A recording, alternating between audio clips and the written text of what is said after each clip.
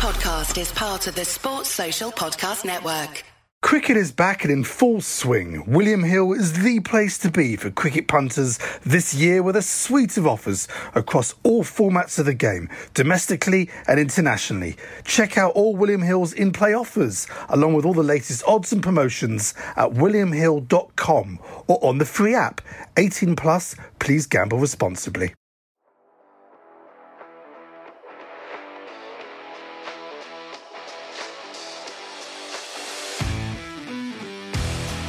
Hello, welcome to Middle Please Umpire. My name is Miles Jupp and I am joined as ever by Ashes winner, World Cup winner, Toby Jug enthusiast, custard gremlin. It's Mark Wood. Hello, Mark.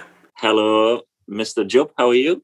Yeah, very well, actually, all things considered. I do like custard. Yeah, well, I could sense that. Banana and custard, maybe chocolate cake and custard, apple crumble and custard. I mean, the list goes on. But the thing that stays throughout is custard. It's you like custard, yeah. I mean, that's one of life's permanent fixtures. I was also going to call you, and this is just again, I've had one meal with you in my life, so I don't really, I can't read too much into that. But I was going to call you a carvery bully. I reckon you're one of those people that when you go to a carvery, I mean, you take no prisoners. If you're there, if you've paid for the full carvery, you're not just getting, one or two things. You're piling the whole plate on, aren't you?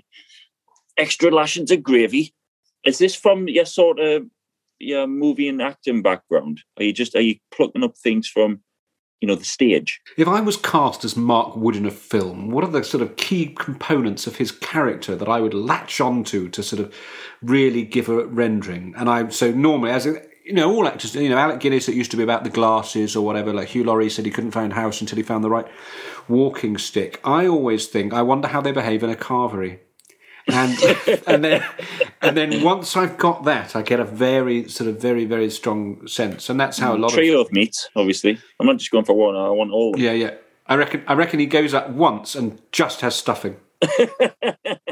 It's just stuffing. Plus gravy on the side. I've been doing some gardening recently, Mark. Do you garden? No.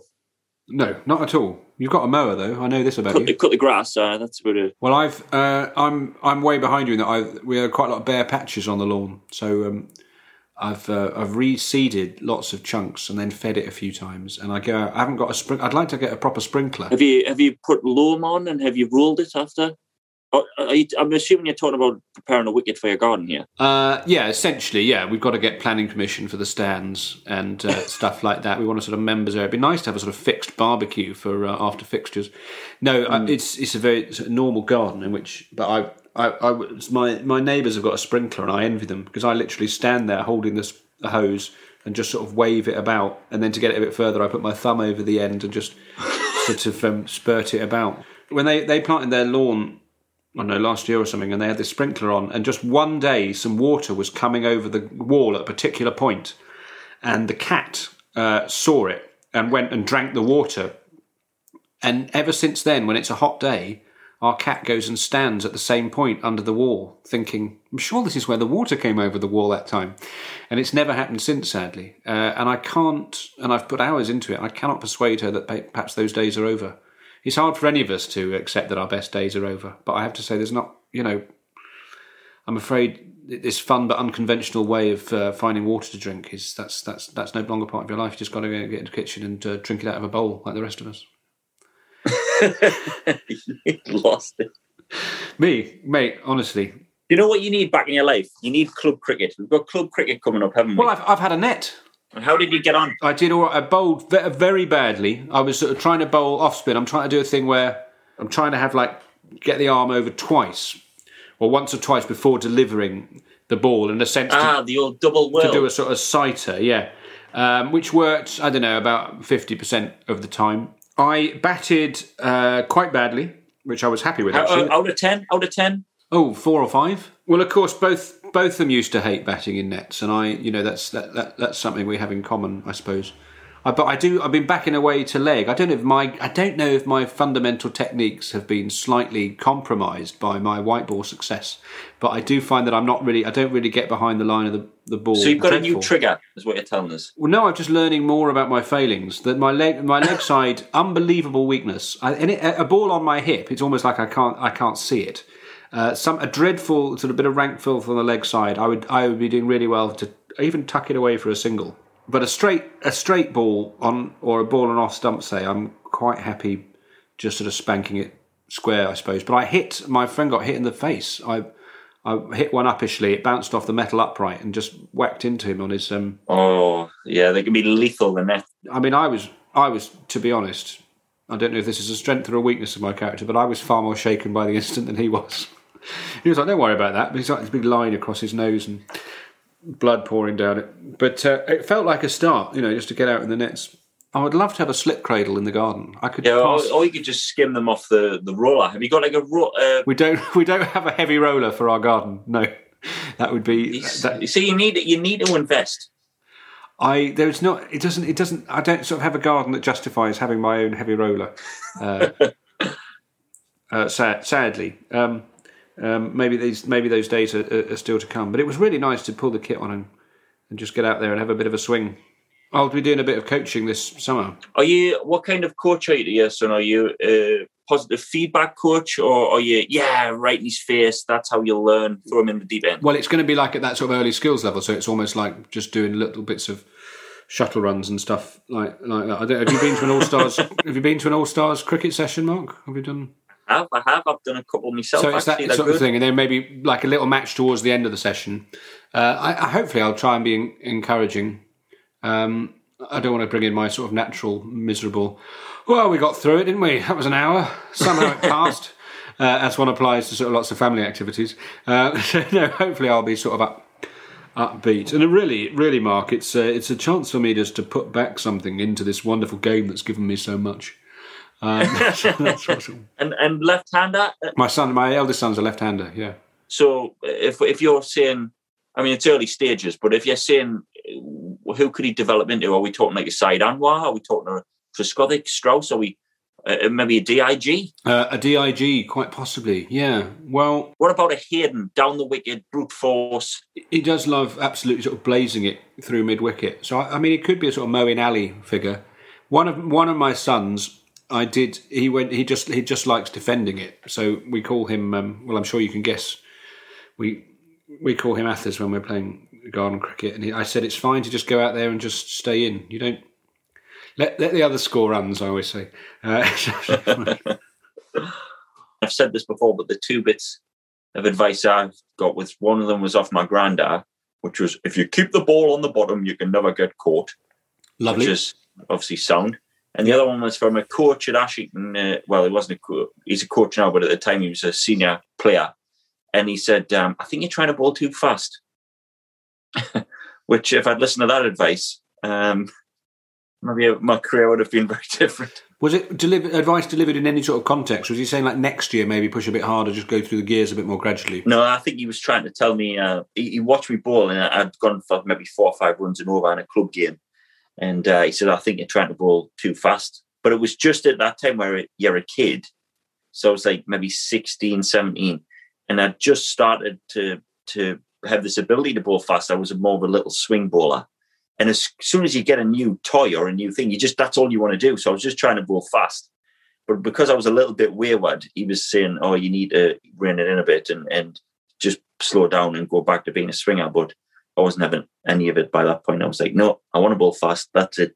So it's good, isn't it? You remember the good advice and the bad advice as well. Well, often when you meet people, I mean, everybody listening will know this. When they meet someone, a cricketer or, someone, a coach or whatever, sometimes you have to filter out 9 bits of information to get that one golden sort of nugget where you think that could really help me. But obviously, as a young kid, you've got to learn the foundations and the fundamentals and get that right. But learn what works for you and what doesn't as you get older, I think, is an important part of maturing and becoming a better player. And the English game is also in a place where, some of our greatest players of recent years are people that have had to recover from coaching. effectively. Well, Malinga would never have played for England, would he? Let's be honest. That would have been coached out to him within. The reckon he learned that because he was from a beach. Yeah, he was a beach town lad. He lived in a beach in Sri Lanka, and the only way that he could get the ball to get people out was to skim it across the wet sand. So that's how he learned to bowl like that.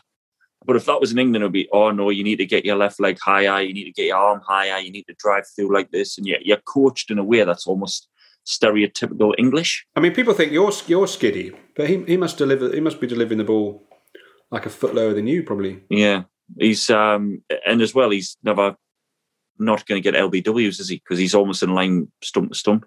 When are you next playing? When are you next out on the field then? So I have a little bit of time off, some time with the family and stuff, and then build back into it. So probably I've got this month of April off, and I'll be back into it with Durham in May. In terms of the sort of fitness that you're carrying around with you when you're not playing and what you think of as time off, how much training are you actually doing when your time in what you think of as downtime? So I had 5 days off after the flight. And you really didn't do anything then? No, a couple of days to get over jet lag and just some time with my family.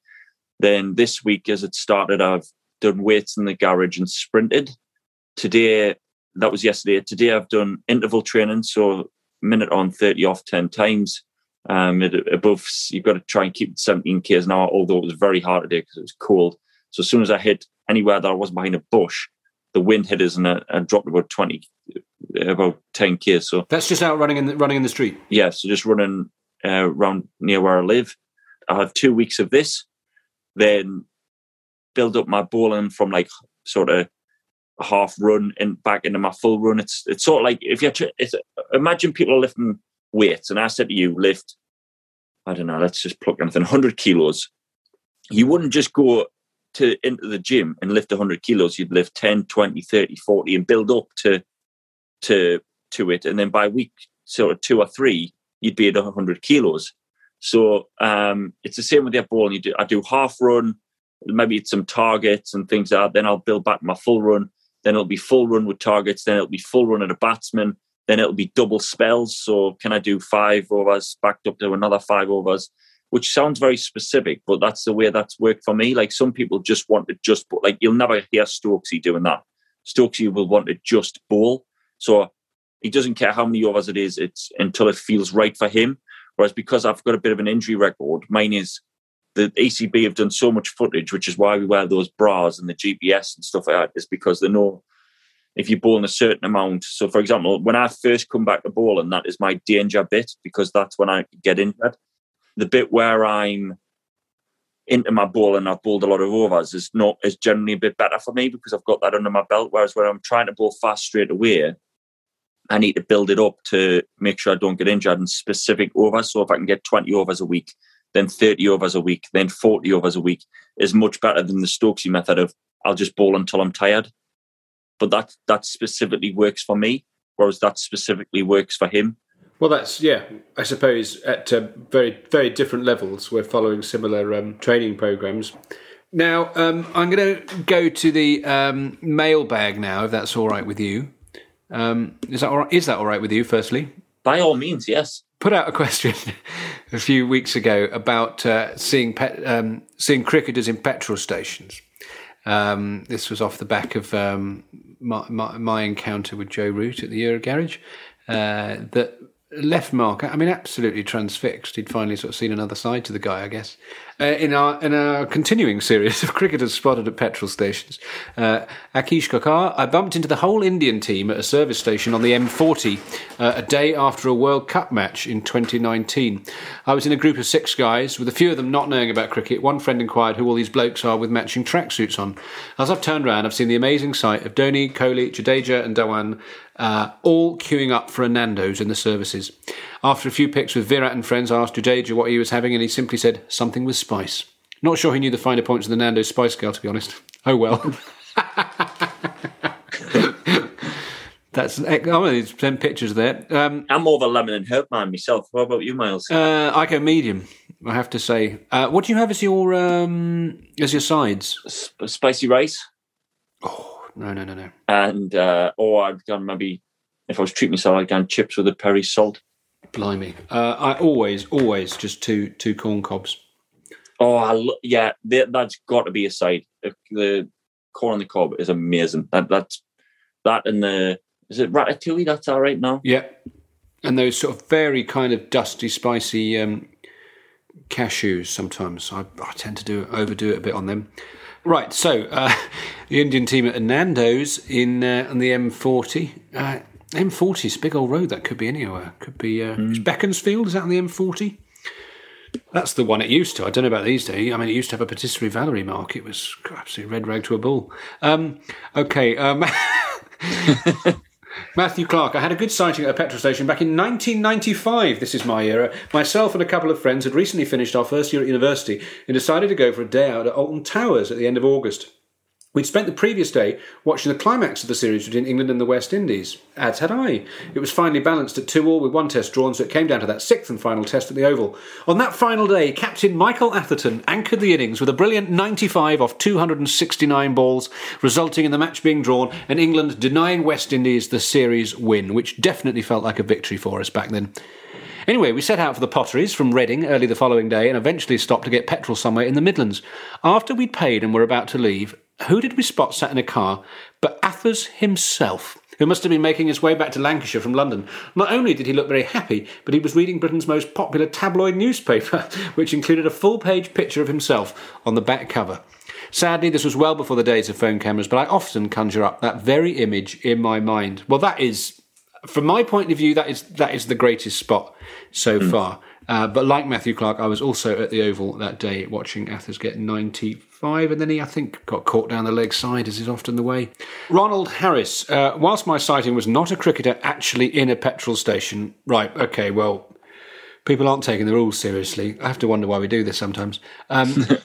Whilst my sighting was not a cricketer actually in a petrol station, I believed it worthy of inclusion, having almost knocked over a cricket legend as I exited the BP on the St John's Wood Road after a day at Lord's in the 1990s. Who was it who, hurriedly scampering along to beat the crowds, almost wandered fatefully into my path? None other than Sir Geoffrey Boycott. Having narrowly avoided finding him on my bonnet, Sir Geoffrey continued running, only pausing to briefly turn and deservedly offer a wagging fist in my direction for our near miss. It was the kind of gesture I imagined he reserved for anyone who had run him out, and despite apologising for my lack of driving skills, I remember feeling strangely excited that I had incurred the famous wrath of Boycott. That doesn't sound like him at all, does it? No, that's very strange. Also, best and worst moments watching England. This is from James Shuttleworth. As a squat little 11-year-old, I was taken to see England versus West Indies at Old Trafford in 2004 by my dad. My very first test match, and I was lucky enough to be seated on the front row of the pavilion stand for 2 of the days. My highlight was seeing Andrew Flintoff bowl the great Brian Lara when he was just shy of 10,000 runs. My dad then pointed to an older gentleman and told me to get his autograph. The gentleman happened to be Mr. Dickie Bird. As for my worst moment, as aforementioned, we were seated on the front row. One of the West Indian batsmen struck a 4 to the pavilion. My dad picked up the ball and passed it to me to throw back to the nearest fielder. Now, Dad had a penchant for packing a good picnic for cricket trips, and so at that precise time I had about 75% of a tomato in my stronger left hand. Having then taken receipt of the match ball for one moment, I had a tomato in my left hand and the England versus West Indies match ball in my right. I spared my worst blushes by managing to throw the match ball back onto the pitch rather than the tomato, but it dropped woefully short of the young James Anderson. Whatever happened to him? To my embarrassment, the TV highlights that evening showed Anderson leaning over to pick up my rather feeble missed throw. Bugger. Well, thank you very much indeed, James, and thank you to Ronald, Matthew, and Akish. And I'm glad. I mean, do keep any other sightings of cricketers at petrol stations, just to help us build up this picture of what it's really out like there. Help us try and make some coincidences, make some connections, rule out any coincidences, and work out what we can about this. I mean, have you, for instance, seen... I don't know. James Vince at T-Bay Services. Have you seen Mark Wood stocking up on Monster Munch, perhaps, at South Mims? All of these exciting spots lie ahead of us. Right, Miles, I think it's time to introduce this week's guest. Be honestly mad not to. Yeah, well, I'm assuming that the reason that he's coming on is because there's some exciting news that you want to give us. Do you know what? I would love to work with or for this person. For Queen and Country, I can see it now. The name's Jupp. Miles Jupp. That is a very, very good impression. Can you try it now? Just give me a little. It's just not really the way. I don't have that. I don't have that sort of suaveness. Come on, Miles. If we're bringing them on, you're going to have to get into your. Socially, I normally have to say my name at least twice. Hello, Miles. Sorry, Miles. Mark. Sorry? Miles. Sorry. What is your name? I used to turn up. Yeah. There was a time in my life when I'd turn up to restaurants and I'd say, I booked a table on the name Jupp, and they'd say, we've got a table for Yup. And I was going, oh, right, it's Jupp. And it took me a long time to realise I would say on the phone, we've got a table for 4 or whatever. Yes, we do. What's the name? Jupp. And they go, Jupp. And I go, Yup. And that's what will get written down. Hopeless. Nice. Anyway, our guest today, very good cricketer, apparently. Definitely an extremely good director of both stage and screen. It is Sam Mendes. I'd just like to take a moment to thank our founding sponsors, Cricketers Gin. Cricketers Gin is the perfect podcast partner, as this corker of a gin began its innings at the local village cricket club in Pinckney's Green, Berkshire. Over a G&T, the founders decided that this quintessential British game, along with the wild botanicals growing in abundance, deserved a bespoke gin of its own. Cricketers features milk thistle, wild marjoram and blackberries, amongst other botanicals, delivering a smooth, juniper-forward gin. If pink is your preference, they also have a delicious raspberry-distilled pink gin. Please take a look at their website, cricketersgin.com, where you'll find a range of gin hampers too. Apply the code CRICKET and you'll receive a discount off your purchases. Cricketers, a small batch gin and a family-owned business.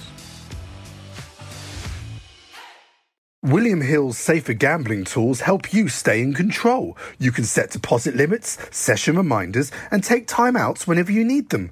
18 plus, please gamble responsibly. William Hill, it's who you play with. Just for the benefit of context, this conversation with Sam Mendes was recorded back in March, just after England's Test series against India had finished and before the One Day Internationals and the T20s. Sam was in England, I was in Wales, Mark was still out in India. Hope you enjoy it. So I am here in Ahmedabad. Firstly, have you ever been to Ahmedabad? Have you done anything in India before? Strangely, I have been to Ahmedabad because we scouted for Skyfall in Ahmedabad. We were looking for, at that point, we had decided we were going to shoot the opening sequence in Mumbai.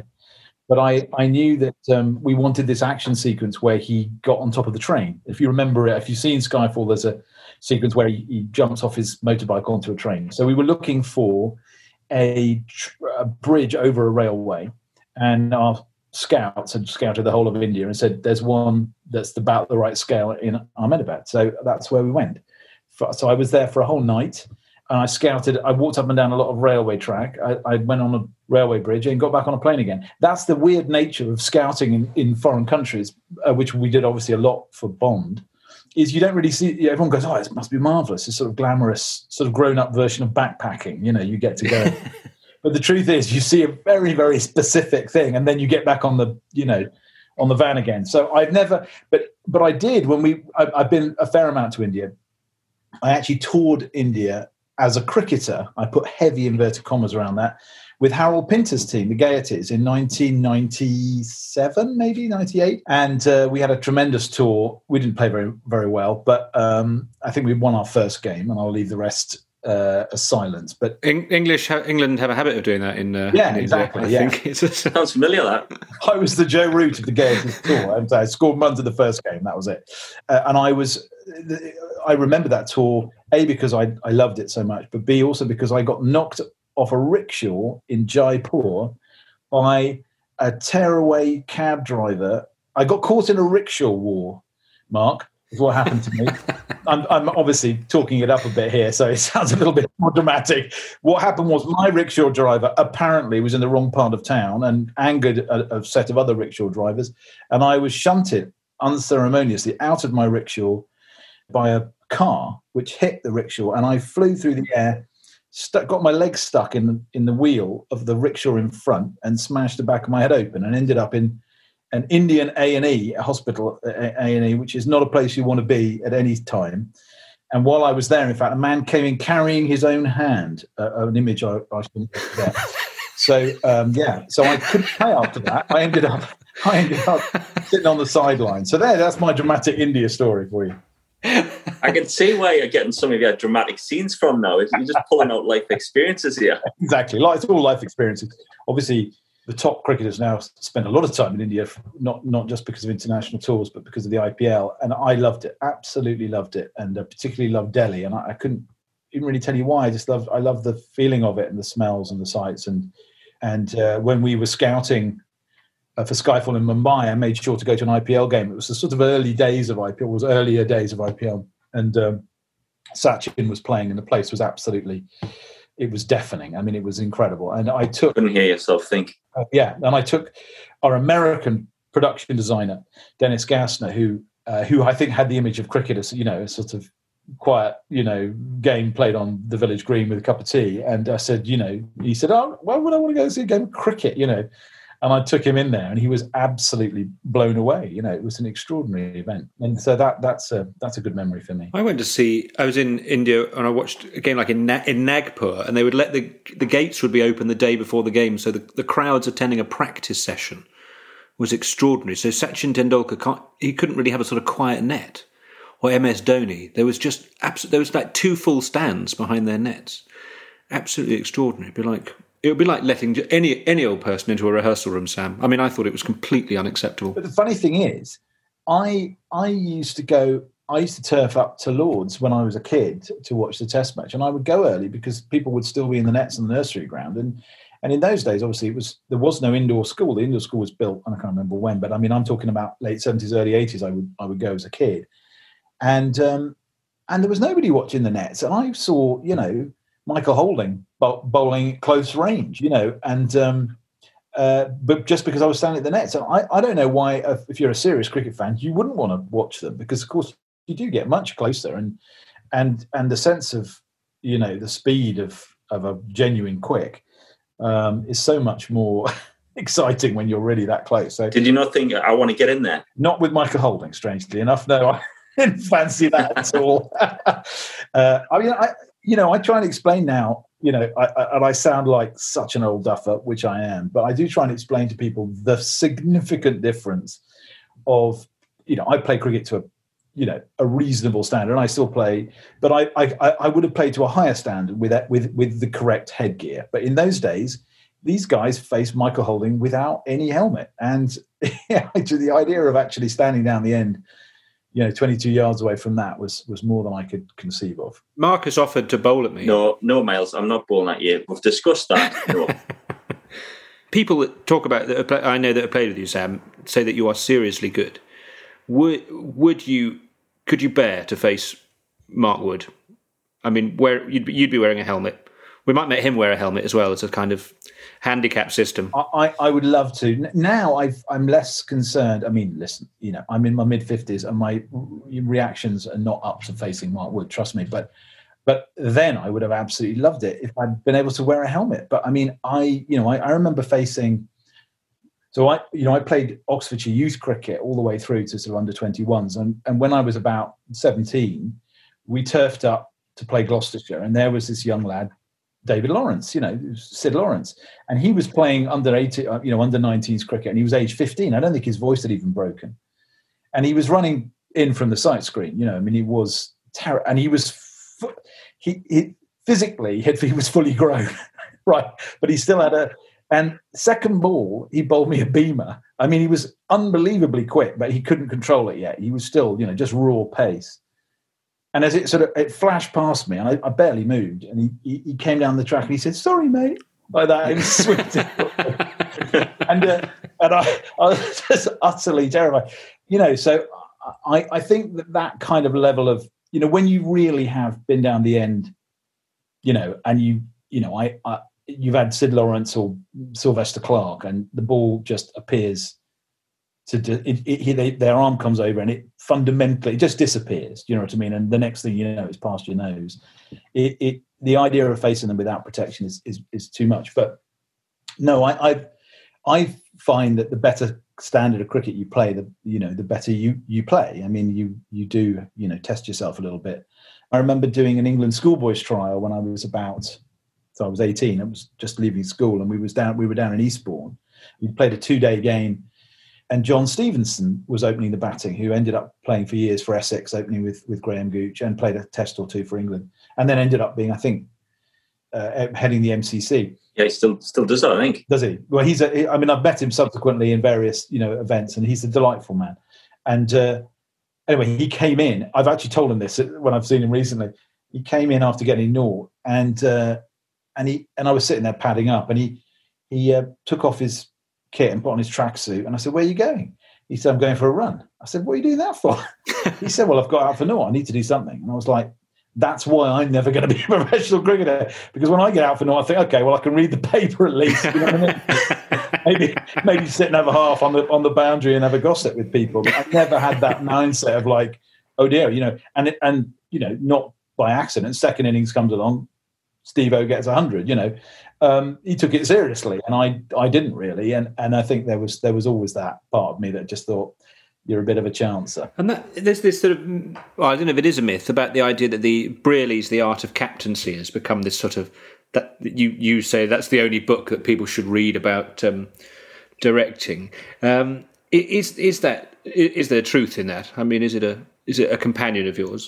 Totally. I mean, I love the book, but I think that Brearley's books en masse. He's a very, very fine writer, and I think that the 3 books that he wrote about the Ashes series that he skippered, in some ways, are even better than The Art of Captaincy. He wrote about the 77 series, the 78, 79 series, and then of course the Botham's Ashes, and all those books are full of insights and stuff. I mean, I think that they're books about reading people and understanding how to make a team out of a group of disparate people, disparate characters. And in those days, whether that's one romanticizes it, but they were very disparate. You have Boycott on one side and Botham on the other. You got Gower, you got Randall. I mean, there are a bunch of eccentrics, you know what I mean? And really, and Phil Edmonds, Bob Willis, etc., etc. And everyone, when you mention them, you think, well, there's a character, and they were all very, very distinct. And he managed to somehow unify them into this team. And I do think a lot about that, particularly with theatre, but also with movies. And what I love about Brearley, and I love about the books, is that he takes what he does very seriously, but he doesn't take himself that seriously. And I think that's a great art in any form of life, whether it's sport or, I think, to be able to find the joy in what you're doing. Mark obviously would be a good example of that, and yet take what you're doing seriously at the same time. And I think that is something that's embodied by Brearley, who really, for me, was the first time I'd sort of seen a professional sportsman who had actually also had another career that he appeared to care about, obviously does, just as much as playing cricket, which is that he was a trained psychoanalyst, and he had left the game, for several years in the early 70s to go and study therapy, and then come back as a professional player, skippered Middlesex, learned the hard way, and then in his mid-30s, an odd time to become an England cricketer, suddenly was on a tour to India, and then he was captain of England. So he just was a very odd and interesting mixture of things, and he had a kind of observational distance, a kind of objectivity about the game, which made me think of directing, which is sort of what directing is. You need to be both part of it and somehow outside it. You need to be with the actors and somehow separate from them. And it reminds me a bit of Owen Morgan, that the way you were speaking there about Brearley, and the way that he manages people in different teams, different characters within the team. And Morgie's very much like that. Obviously, when I think of the World Cup, I think of all the backgrounds and different backgrounds we came from, and even just the backgrounds in England, never mind lads coming from the Caribbean or, South Africa or Zimbabwe. And then we all come together for this big moment. And I think he sort of, to use the word direct, and I think he directed everybody in that one direction with the same goal. So if Morgie goes down tomorrow, I'm assuming that you're in, Sam. That's it. You're directing from the field. I did a vodcast with Owen Morgan and Mike Atherton and Rob Key, and I was very struck by exactly what you say, that he's such a cool customer, but he also clearly, in the middle of that World Cup where it was all going absolutely insane, he said he had the temerity and in the kind of poise to say, remember this is and enjoy it. somehow he managed to, and that is an extraordinary team that has so many different cultures, and yet somehow we're so bound up together as a unit. You're absolutely right. I mean, in a way, it's the sort of the dream of 30 years ago. Is Morgan, and he's you don't need me to tell you from the outside, he's obviously a brilliant leader, and has a kind of ease about him that is very difficult to achieve. And I was actually joking that Kohli is like the sort of Quentin Tarantino of cricket captains. Quentin, if you watch him, he's his own best audience. He's obviously loving everything that he's doing. He's loving what's coming out. He's living every breath. But I direct more like Morgan. You probably wouldn't be able to tell what I thought by looking at me. Because whether I'm happy or not, I'm sort of probably playing my cards quite close to my chest, because that's what I think my job is. Whereas Kohli is very, readable, as is Quentin. So yeah, there are different kinds of captain, aren't there? Unless you're directing the Bond film in Moscow and there's a helicopter stuntman. Yes, well done. You've done your research. It wasn't Moscow. It was Mexico City. Mexico, that's it. There was. You're absolutely right. There was a completely insane helicopter stuntman. Basically, he wasn't trained as a film stunt pilot, which is a very specific thing. He was a Red Bull stunt pilot who did air shows, and we saw this video. This is what happens when you're making a Bond movie. You're reaching all the time for cool ideas for action sequences, which don't always emerge, how can I put this, organically out of the script. You're thinking, well, we've got the story, but we do need, you need the action. And someone showed me, I think it was Alex Witt, who was my second unit director, showed me a YouTube clip of these Red Bull stunt pilots, helicopter stunt pilots, doing this unbelievable stuff where they go up almost vertically, and then they go onto their back, as it were, and they drop like a stone, and then they somehow retrieve the helicopter. And I just thought it was unbelievable, this stunt work. So I literally did one of those, Hollywood cliches of, find me that man. Who was that guy who get me him? We need him, and sure enough, so be careful what you wish for is the moral, because he did turn up and, improved what I suspected, and probably you would suspect, which is that you have to be a complete nutcase to stunt pilot helicopters, because helicopters of all the vehicles, I think, and I would really think twice, even on a calm day, about getting in a helicopter now, because there are just too many moving parts. And this guy, he got overexcited on the day. There was a lot of people in the square, the Zocalo, only just some priceless Aztec ruins. And, they'd closed down the whole of Mexico City for us. And he flew inches, and I'm talking inches from the ground. And I leapt out of my tent. I had about 8 cameras on him. And I don't yell often on movie set, but I said, bring him down. We can't, that's too dangerous. He was really... You turned full Virat Kohli. Is that what you're saying? You turned Virat Kohli. I did. I turned Virat. I did full Virat, questioning the umpire's decisions, everything. I probably even got past. I'm not sure Virat ever does a hairdryer out of full Alec Ferguson, but that was me on that day. Who do you think is the most dangerous actor you've worked with? Dangerous in what way, Miles? I would say. I mean, as dangerous as a plummeting helicopter in terms of morale for the group. Well, I wouldn't name actors who. Here's the thing: there are dangerous actors whose danger is excitement and who deal in surprise and risk and thrill on stage, and that can be a wonderful thing. You don't have to look much further than Daniel Craig for somebody who actually does push the envelope. He goes out on a limb, less so probably these days. He's in his mid-50s almost. But, when I was working with him on Skyfall, he was standing on that train, hundreds of feet above. I mean, it was scary, we're connected by a tiny cable. I mean, he did the stunts himself a lot of the time and has the injuries to prove it. The kind of... Does he fall over when he bowls, though? Yeah, he did actually bowl once for me.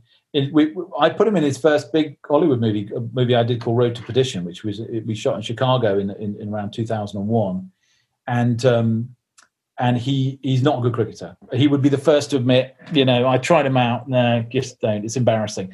But This is interesting. This has a bearing on teamwork and all that kind of stuff, which is the kind of dangerous actor I don't like is the actor who torpedoes other people's performances, and there aren't many of them, but they are out there, and I try to avoid them on the whole. Part of directing, I think, is and let's say you're the expert here, but that thing about giving people confidence and that ability to basically just with words to make people feel they can do something. Do you know what I mean? Where does that come from? And is that instinctive to you, or is it learnt behaviour? There's two very different things. You're talking about two very different things. One is the nurturing of the individual, which is a different thing, and that has to be, you have to be alert to that moment to moment, because of course everyone has a base level of confidence to be able to be playing for England or acting in a big movie in the first place. So you're not questioning that. But it doesn't matter how good you are, how confident you are, how skilled. Moment to moment, every single person needs nurturing and needs reassurance, and at times, they slide. And I think that the speech you give to a team is entirely different, and that is learned a little bit and confidence, and depends on a core belief, which I think you can't fake. Owen Morgan believed by the time you got to the World Cup final, you were the best team in the world, and you were. You deserved to win the World Cup final, so you won it. And he was never shaken for that belief. Even when you had to win all 2 or 3, whatever it was, to get to the semi-final, there was a general feeling that you were going to do it. And I couldn't exactly describe why. You know this better than anyone, Mark, right? So you're in a dressing room, and you've got 11 energies all sitting there. You got the smart Alec. You got the Swanee in the corner, who thinks he thinks he's Lenny Bruce, but in fact he's David Brent, right? And sorry, Swanee, but it's just the truth, right? 255 wickets, but at the same time, yes. I'm talking about the way they are in that group. That's totally different, right? Because when Swan was on the pitch, he was super competitive. That's a great attacking spinner. Absolute belief, fury when someone misfield, all of that stuff, right? You can deal with that because he's a competitor and he wanted to win. But in that room, it's a different energy, and that's what people don't understand. So, that room that had Matt Pryor, KP, Ian Bell, all very, very different, needing different things. You have to be a very powerful personality to be able to unify that room. And Michael Vaughan was. Although he didn't have those personalities pulling in opposite directions, and he had in Duncan, Fletcher, he had a much more benign figure than Andy Flower. And then the Alistair Cook dressing room was not, and the Strauss dressing room was in between the two. I always thought Nasser Hussain was amazing at that in terms of the disparate nature of his team, like the Caddick. I'm sure it's overstated, the sort of Caddick Goff thing, but the fact that he could get them to work well, that's similar to you getting 2 people that absolutely sort of despise each other to play convincing lovers or whatever it is. I don't know if that's how you'd cast it, but just that thing of getting disparate people together seems so key. If you're watching, say, cricket going badly and you're seeing a bowler walking forlornly back to his mark, do you sort of think, oh, I wish I was at mid-off right now. I wish the only voice he could hear was mine. This is what I'd say. Can you watch... Very rarely happens, but say if Mark was, I don't know, having a difficult spell or whatever in the heat, could you think, I'd love to sell him? No, I don't think I could. Here's the thing. I have ceased to be... I learned how to lead a disparate group of people by being a cricket captain. End of story. I captained cricket games long before I directed any plays or, so I captained club teams that had, I was 18 and I had a 50-year-old, off-break bowler and a 35-year-old, there were different ages. So I learned how to impose authority without being overly strict, but to lead people in different ways. People who were, thought I was a bit of a jumped up tit, and, I had to kind of manage that energy. And then people who were excited because I would, change the feel every 2 balls because I was, constantly trying to get a wicket and I thought I was Mike Brayley, So there's all that, but now a weird thing has happened to me. I play cricket for the Oxfordshire over 50s now, I was for a brief time their youth policy, Miles. I was, but now I fear I'm solidly into my mid-50s. I'm no longer the youth policy anymore. I'm just, and I don't skip at that team. And my friend, old school friend Ross, who played for Oxfordshire when I was playing for Oxfordshire Youth, 30 years ago, skippers it. And he went off. We played against Surrey over 50s, and he went off, and I had to skipper it, and I was absolutely awful. I was awful. I was quite terrible because cricket for me is just pleasure now. And I don't think about it strategically in the way that I used to. And I was very aware that to be a good captain, you have to really want it. You have to want to be. You have to feel it's an art in and of itself. It's unusual, I think, which is, I felt like that when he became captain, when he was made captain. I thought, well, he's the obvious candidate, but does he really want it? And he has transformed himself. I mean, put the last 3 tests to one side. I mean, in really difficult conditions and all of that sort of stuff. But he has transformed himself into a very active captain who really does appear to want it now, and is different and a much better skipper as a consequence. And I think obviously there's a sort of maturity that happens with a captain. Cook got better. They all get better. Strauss got better. But there are those who want it right from the beginning, and you can sense it. So I felt that Michael Vaughan, the moment he became England cricket captain, he wanted it, and he wanted to make the captain. He had an idea, had an image of the team he wanted, and I felt that about Eoin Morgan. He had this is the one-day team we have now. It cannot operate like this anymore. That team over there, the New Zealanders, that's how we should be playing. I'm going to make us into that or better, and he did. This is a team. I mean, I have to say this out loud in order to kind of comprehend it. That scored 480 in a 50-over game.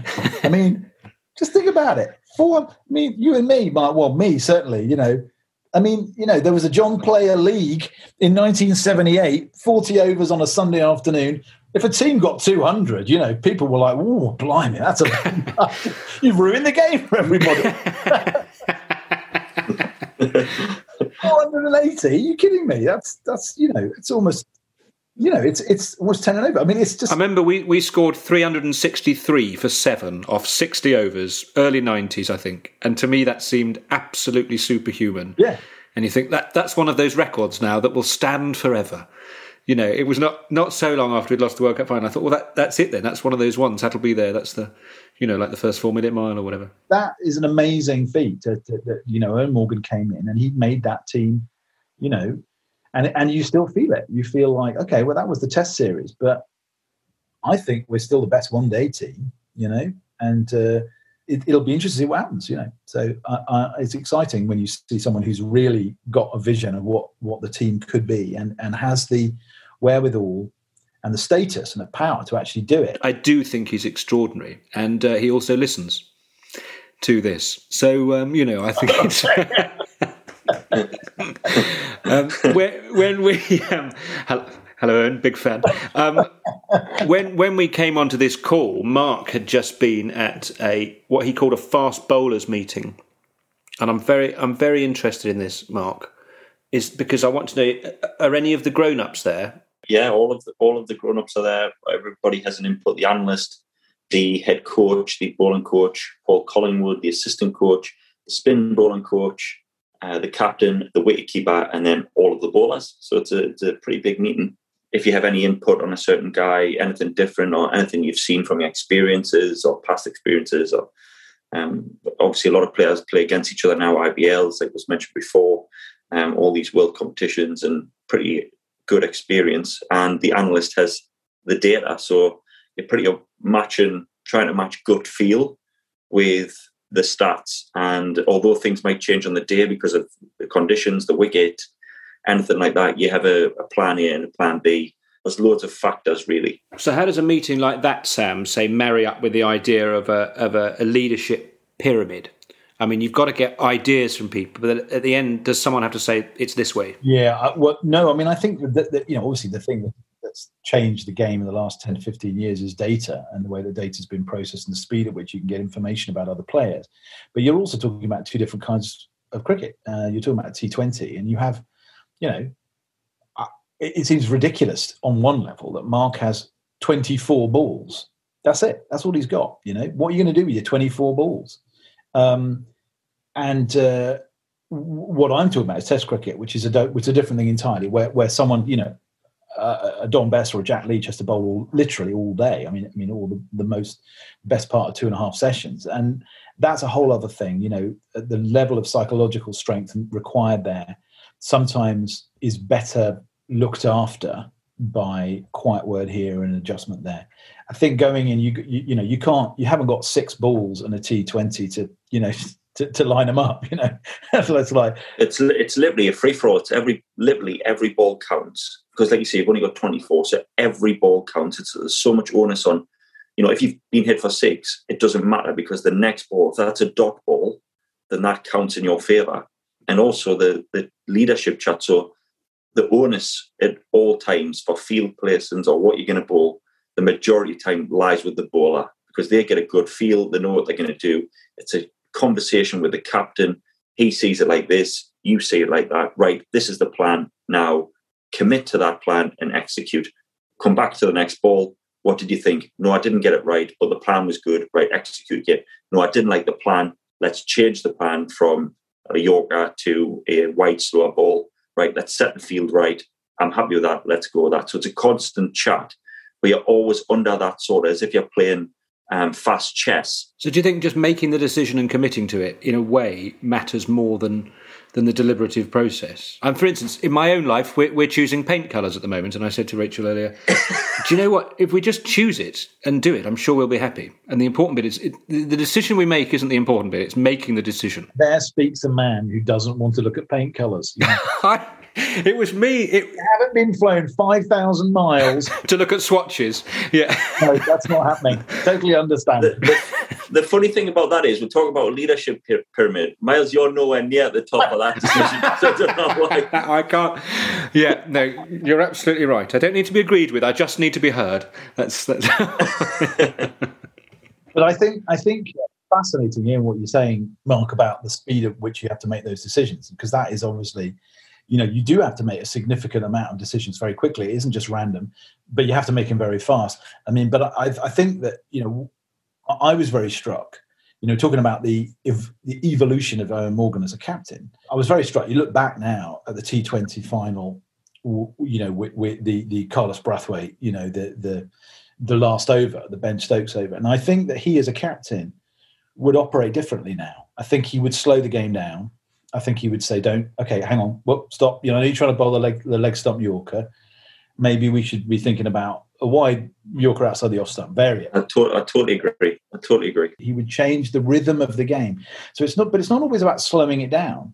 It's about changing the rhythm. And that sometimes is the way you get the best out of people. You've got to shock them out of their normal response. And that's true for performers and people working for you as a director as well, is that sometimes people get stuck in a rut and you have to just move the goalpost just quickly and say, right, change the plan. Like you say, changing the rhythm.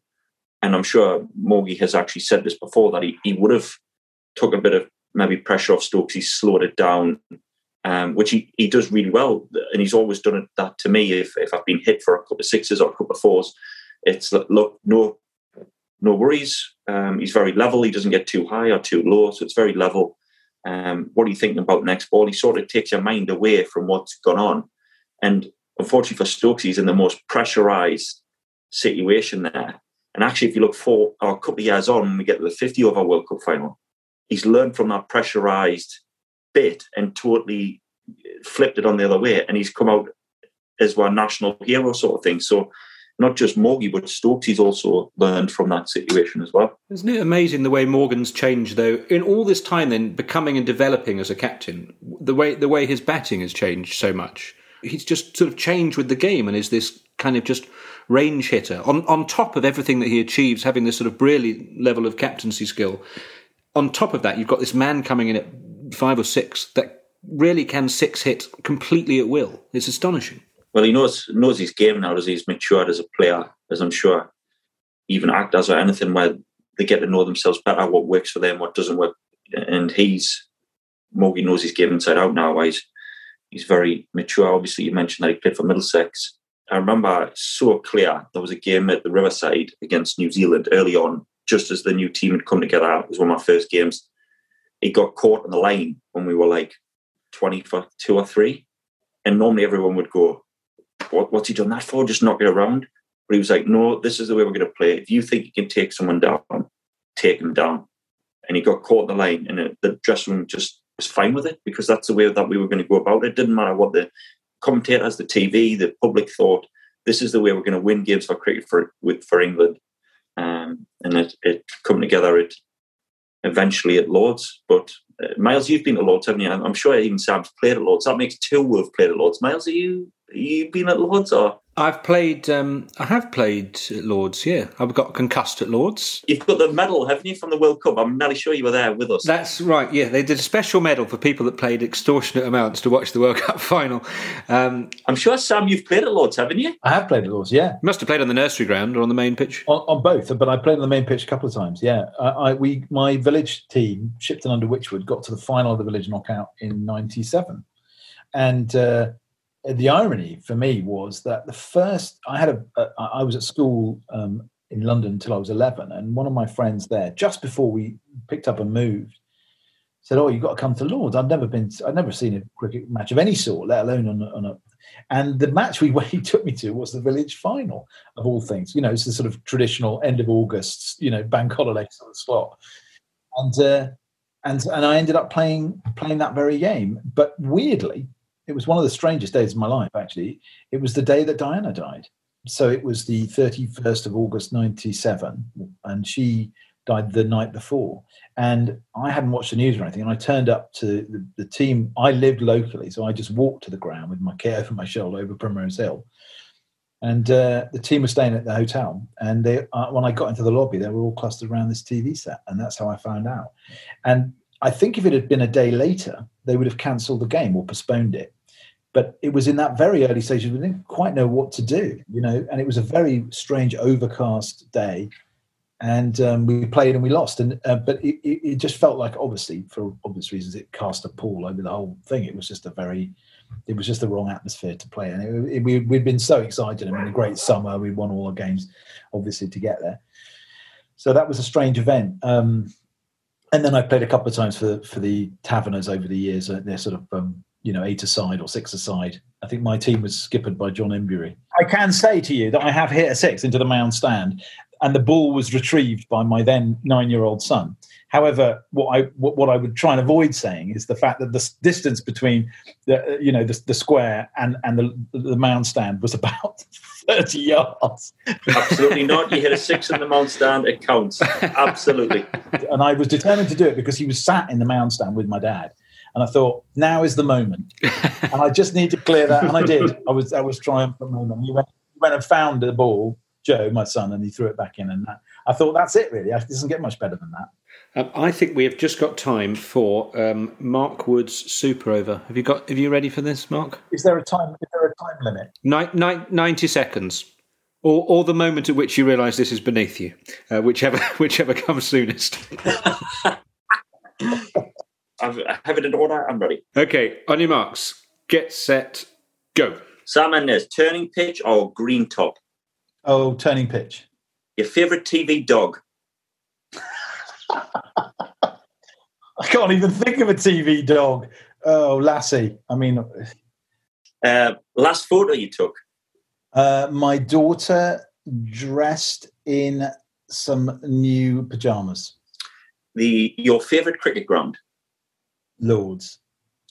If a duck flew at you, would you duck or fight back? I'd hit it with my bat. Great. Steam room or sauna? Steam room. That's an utterly bizarre question. But nevertheless noted. Yep. Favourite player as a child? Probably David Gower. Heaviest thing you've ever dropped on your foot? God, I've been severely injured by a cricket ball, and I have a metal plate in my foot to prove it. Nice. What's the worst thing you've been bitten by? A dog. Name 3 PSL teams. There's one that begins with Q. What are they called? Quasars or something? Yes. Yeah. I don't know the others. It's just that Odd names. Miles is stealing apples from your garden. What do you shout at him? Fuck off. Gosh, I mean, unnecessarily harsh. Fairest of margins. Brilliant. Sam, thank you very much indeed for putting yourself through this. It was a real pleasure. That was a real pleasure. I'm so pleased. Sam, I actually think that as a team, obviously we've been in bubbles and stuff now, but the last time we went to the cinema as a team was to watch 1917 in South Africa. That was the last movie we went to watch. Did you get the information from that that I passed on through Atherton that many of the soldiers in that movie were named after members of the England cricket team? Yes, Cook, Butler, and Stokes. I mean, there was no Wood, Miles. I mean, I'm not bitter about it at all. There was a Geordie in the back of the truck as well. I couldn't believe I was made for that role. Glorious. It is so nice to have you on, Sam. We're very grateful for you. For real pleasure. That was a total treat. Thanks, Sam. Thank you. Miles, how good was that? That was excellent. I mean, he's an incredible guy, isn't he? But also the depth at which, when he's talking about cricket, he's really talking about cricket, isn't he? He's not making, as I do, a series of pointless remarks. I mean, he really, he is deeply immersed in the game. I could see the link quite a bit with, obviously, talking about it quite a bit with directing and captaincy and stuff. I thought that was quite interesting. It wasn't sitting on the fence either, which again was good as well. And that's the thing, like they say about directing, you need to be able to answer the questions you're asked. That's kind of that's the thing about it. So you have it's not a kind of it's just do it the way you want to do it. I guess. I mean, why don't you attack some of them and defend the others? You've got to just really know about it. Also, that sort of thing where someone like that says, "Oh yeah, when I did like Road to Perdition or whatever," you think anything that you've seen in the cinema has a sort of ludicrous excitement attached to it. I remember going to see American Beauty and really, really needing the toilet for about 2 hours. Really needing the toilet. And I thought, it's such a good film. I just couldn't. I was like, I'm not going. I'm just going to keep watching. And there's a bit where I think Chris Cooper bursts into the son's bedroom and shouts, "I need a urine sample," really aggressively. I've got to go now. So, I don't know what happens in the next 7 minutes of the film. I felt every time you mentioned a great movie, I had to put my teeth back in my mouth because all I ended up doing was go and being really intimidated by the fact that they're fantastic movies. Miles, you didn't give me any time, though. I think it would have been great to ask him who the next James Bond would have been, and I'm sure your name would have been top of that list. Well, it would have been very awkward for him, of course, because we've had to sign lots of non-disclosure agreements on that very subject. So he'd probably have said, "Who knows?" I'm sure it would be interesting. No, I'd be surprised if I'm on the list. I doubt it's a short list. But I'm more of a sort of, I would rather play Q, but they've given it to such a young actor these days. I'll never get a chance. And M, of course, is Ed Smith. M would be Ed Smith. That's right. Pissy galore. Pissy galore.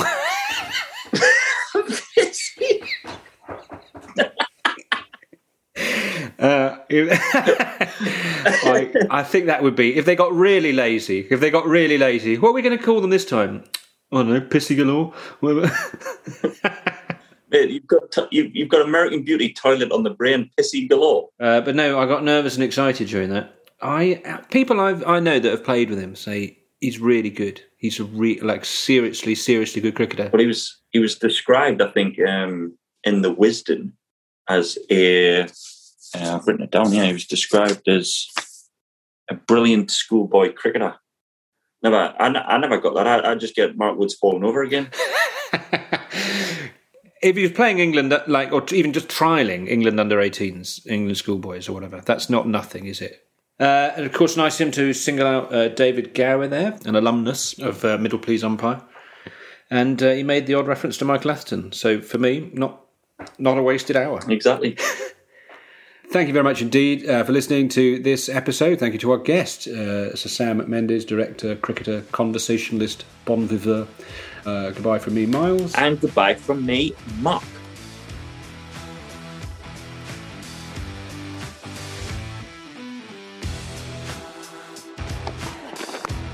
Oh, should be taken and is taken. Brilliant from Mark Wood. What a spell this has been.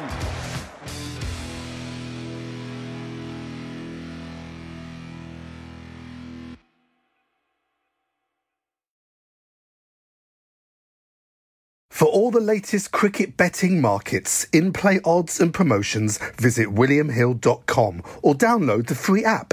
18 plus, please gamble responsibly. William Hill, it's who you play with. Sports Social Podcast Network.